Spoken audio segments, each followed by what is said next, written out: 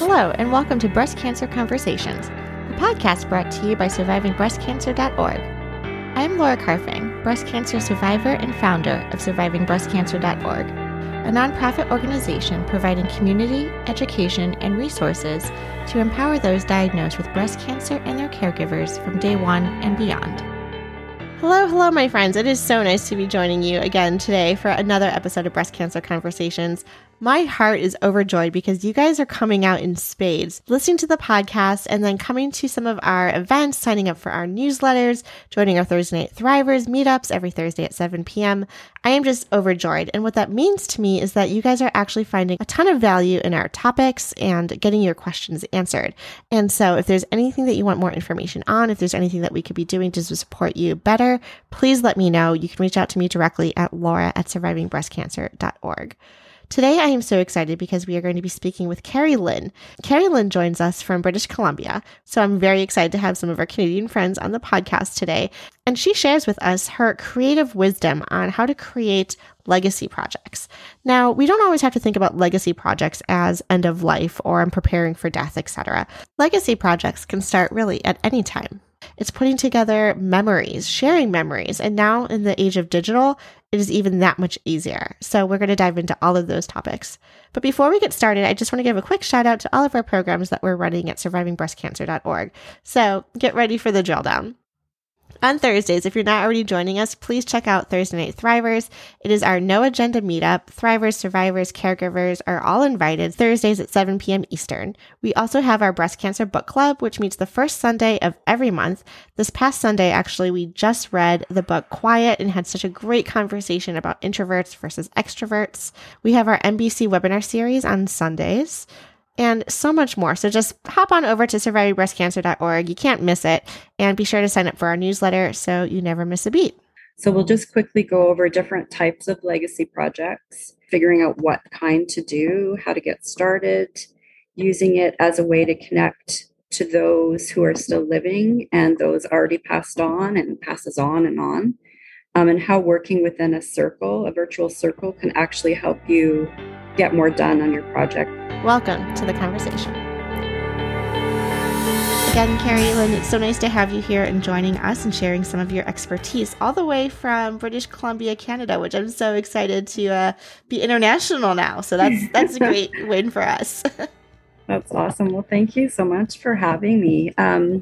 I founded a company called Sacred Departure, and let me back up for a second here. In 1995, my mother had lung cancer that spread very quickly to her brain, and she died when she was 47.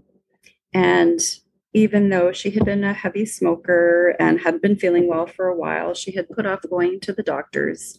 And then when she was finally ready to go, with lots of pushing from family, she finally went and was given 2 weeks to live. Oh, wow. And she ended up living, I think 3 months after that. But it still was just not much time, to cross things off her bucket list. And, she hadn't done any planning. She hadn't made amends with people, said things she wanted to say. And I believe as a result, it made her death harder on her and harder on her family. It just felt like there was just not enough time. Conversely, in 2016, my mother-in-law passed away. She was older. She was in her 80s, was prepared in just about every way you could think of. She had, her funeral prepaid for. She had her, reached out to people she hadn't talked to in years, gave things to people while she was still alive. So, she could be there for the moment of giving it to someone, and just did all these things. And one of the things she did that I just thought was wonderful for her and for us was she made videos, and she called it, This Is My Story, and I'm Sticking to It. And my sister-in-law reported her, and she told family stories, things from when she was little, just anything she wanted to say. And it's what a difference. She left the earth going, I've said what I wanted to say. Like, she made a point of, telling people she cared about them, or even things that she was hurt about. And it made such a difference for her. Took a lot of sort of the weight of those things hanging over you off of her, but also left us beautiful videos to look at, which took a while to be able to do, honestly. But, now that we do, it's been a wonderful way to be able to connect with her. And like you say, hear her voice. It's been wonderful to be able to go back and hear her voice. I really like that idea of, leaving messages for people. So when I saw the difference of how her end of life went compared to my mom's, I thought, well, I've got to be able to find a way to help other people. And I did not know about death doulas until I did some research. And when I first found out about it, I wanted to go to a hospice. And they said, no, you need to grieve first, take some time for yourself. So I just kept studying and, taking all these different courses until I could finally take a full course that they thought it was, enough time after someone had passed. And I've sort of been pulled towards legacy work. So that's what I would like to talk about today, because I think it's such an important tool to say the things you want to say. And people are going to tell our stories anyway. So we might as well be the ones to tell it. So weird. I feel like my voicemail box is full all the time because I save almost every single voicemail message I get from my parents, from my siblings, from my, relatives. I don't know why. It's just something I started doing, and I dread having to delete them because I'm just nervous in one day they're not going to be here. And I just wanted to be able to go back and listen to their voice, listen to that recording. Mm-hmm. Oh, lovely. Yeah, there's something about a voice, hearing somebody's voice, that really does something for us. Mm-hmm. So first of all, what is a legacy? Well, according to the dictionary, it's a gift of property, especially personal property, as money by will or a bequest, anything handed down from the past, as from an ancestor or predecessor.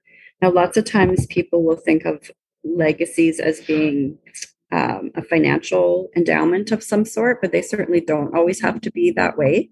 And not everybody can afford to do that, obviously. But I also just find that the creative legacy projects where you really do it yourself and get involved are really meaningful. And those are the things that people kind of hold close to their hearts. Legacy is not leaving something for people, it's leaving something in people. I just think it's really important to for people to know us and, like I said, tell our story. And leaving a legacy does a lot of things for loved ones. It's a way to allow people to still connect to us after we're gone. It can help them a little bit with that fear of losing you forever. When we get to be a little older and we start forgetting things and we worry, oh no, what if I'll forget my loved one? But if you have something that you can hold or listen to or look at, then it helps keep them around. It can also give us missing pieces to our histories. Genealogy, genetic predispositions to diseases, things like breast cancer and different things. Maybe you have something to tell them, a little map of where the treasure is hidden. Who knows? But it's important to keep that going. And what does legacy work do for us? Well, it encourages us to examine our lives and develop more appreciation for the good times and the good people, especially in cases where we're ill. And it can be hard sometimes to think about those better things and better times because pain can be all-consuming, as we know, and there's lots of things to be thinking about. But if we can work on legacy work, it can really help us look back and go, wow, this was a really great time, or this was a really awesome person that was in my life. So it's a way for us to achieve symbolic immortality. It's a way for us to keep living after we're gone. And it can lighten the load for us as well. The legacy is etched into the minds of others and the stories they share about you. Maybe there's something that you were always known for saying, and you could put it on a rock and paint it and leave it for someone, or favorite quotes you could put, if you have big enough rocks, things like passages from the Bible or words to a song, something that really means a lot to you, and leave it around. And it can be kind of a touchstone for someone to hold on to. There's memoirs and autobiographies. There's all kinds of software available that these are things you can work on. And even if it's something that you don't get to finish, perhaps someone in your family or a friend could also work on it, or you could work on it with family right from the beginning. Perhaps you're someone that always loved to cook. You could do a recipe book. Diaries and journals, I think, are really important. If you have things that you're experiencing that you would like to share with your loved ones, that's a great place to do it. You're writing it for yourself, maybe at the time, but you can also write it for family members. And there might be things that you might not even think of, like, what did you go through? What have you gone through since you've gotten your diagnosis, and things that maybe in the moment we don't think about to talk about, but it would probably be helpful for someone down the road, just to know what you went through, but also to know possibilities of things they could go through themselves. Keepsake boxes are a lovely, tidy way to keep things. They can be all kinds of little knickknacks that you find, coasters from restaurants, ticket stubs, things like that, sort of like what do you call it? A time capsule, which is another thing that I've seen some people do. There's legacy quilts. There are even places where if you have, say, a bunch of your clothing that's been your favorite, you can send it off to them and they will make it into a quilt or a stuffed toy for you. We talked a little bit about voicemails and things. You can do videos or voicemails of things like, this is how you shave your legs, or this is how you make my famous spaghetti, things that you maybe won't be there to do, or even if you are, for future generations to be able to see those. Poetry, songs, letters. I happen to be a big fan of letters. For some of these things, if you want to think about what to paint on rocks and different things. You could do important dates, stories, wishes for the future. I saw a beautiful display of all rocks on a fence, and it was the family's timeline of big events that had happened in their family. And they put them all up on the fence and took photos of them and sent them to relatives. It was quite lovely. There's a lot of places, if anybody sews, you can get all kinds of things made into stuffies. If you have something and it's not something you have an opportunity to do yourself, you can always leave it with instructions. I'd love it if you had this made into a pillow for so-and-so. Shadow boxes are a really fun thing to do. I had a picture of one that was beautiful, but my picture, I didn't do it high enough resolution, but it was for somebody that bakes. And they even had a rolling pin in it and cookie cutters and then recipes and things. Like, just a fun way that really suits somebody's personality. And I think that's why I like the projects a lot, is because your personality can really go into them and really tell people a lot about you by the projects that you choose. Container garden or a big garden, but all your favorite flowers and colors and things like that. So something that'll keep growing and growing, and that someone will be able to lovingly take care of. And you can put some of your painted rocks in there as well. Something that lives on, that family members can think of you every time they see it. That's so interesting. And I don't know how my dad had the foresight to do this. But this upcoming Christmas, he already told all the kids what we're getting. And we're getting envelopes of tomato seeds from his father's tomato plant. And my grandfather is no longer with us. My parents are getting older. My dad has been cultivating these plants that we had no idea the meaning behind. And he's like, yep, we have the seeds from his plants, so let's keep them growing. And I was just like, wow, it's so, words, money, like other things can't buy you that type of sentiment and legacy. Lovely. Yeah, that so the is garden really reminded lovely. me. And I've also seen where people have done whole books where they do a whole year in one book. And I mean, that can be quite a lot. You have a lot of books eventually, but even just a one memory book with photos in it. My mother did not like to have her photo taken, and we have very few photos of her. And I think I've probably driven my children crazy with all of the photos that I take, but I don't ever want to be in that position again where we say, well, they didn't really like photos and there's none left, because I sure wish I had now. It's so funny you mentioned that. My mom loves, and if you're listening, Mom, takes a bajillion photos. We have this joke, we went down to the Grand Canyon, which for anyone who's ever gone, every view, every 2 feet, you want to take pictures. And I remember like being the daughter, right? You're like, oh, come on, mom, let's keep going. Let's keep walking. But in hindsight now too, I think it's just like anytime anyone wants to stop and have their picture taken with you or by this monument or by this view, like, remember how special and important that is and that you'll cherish those photos in years to come. Yeah. And it's really nice to have somebody that wants to do that. Now, something else I'd like to talk to you about are these digital apps. You can leave messages for people, and Ghost app is one. It's about $14 and you get 500 gigabytes, and you can do phone calls, text messages, and video messages. Now, this other one is so good. Recordmenow.org. There was a woman who interviewed 100 people. They were all adults who had lost their parents as children, or one of their parents before, when they were children. So they spent over 5 years interviewing these people and asked them what they wish that they could ask their parents now, or what they wish their parents would have told them.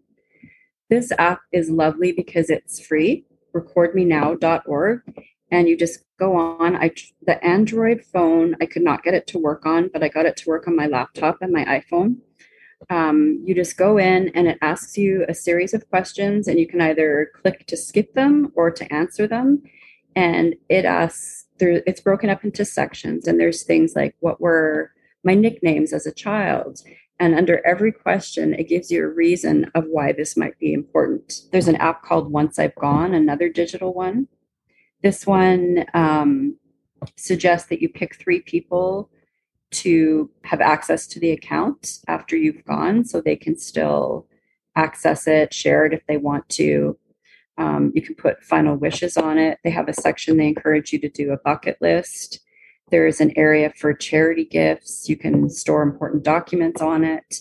This one's less than $10 a month, and they do go up depending, but this is another one that you can do photos and videos, record messages. It makes it really easy when you have families spread out. There's also lots of books to fill out. Amazon has all kinds of books. I found several fill-in books like this at thrift stores as well for just a couple bucks. And you can, some more prompts to fill out your questions and your life story. I've been researching a lot into getting into kind of a creative flow, which can be something that's difficult for all kinds of different reasons. Start with setting the stage for yourself. If you're about to embark on a creative project, even if you're writing down ideas and not actually putting anything together yet, get in comfy clothes, put lighting how you want it. If you like scent, use a scent. If you can get a time where you're not going to be disturbed, all the better. Your favorite drink, your favorite snacks, listen to something, meditate, music, dance around a little bit, reminisce, think about old stories, look through old photos, and just sort of get yourself into the groove. Who am I?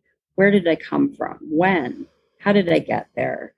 All these different questions. And you think of yourself as the subject of an interview. I feel like sometimes when I go through those, like, I need to clean out the closet, or I need to go through this like old bin, and I never end up cleaning anything. I just end up doing that reminiscing and going through everything. And then I can't get rid of any of it. I put it all back, and then I try again next year. That's kind of been my experience. Yeah. And I think a lot of people are in that same sort of boat. And especially if you have a lot of photos or a lot of old things to go through, it can be pretty overwhelming.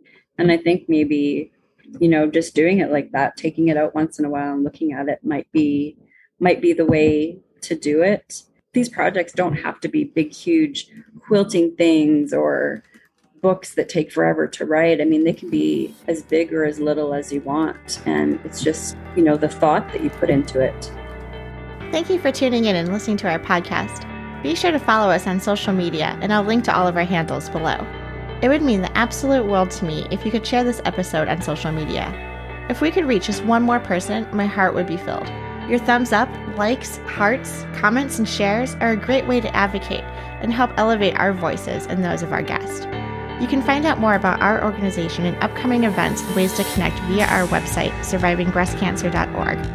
I would like to acknowledge that all of the information on our podcast is from personal experiences and not a substitute for medical advice. Until next time, keep on thriving.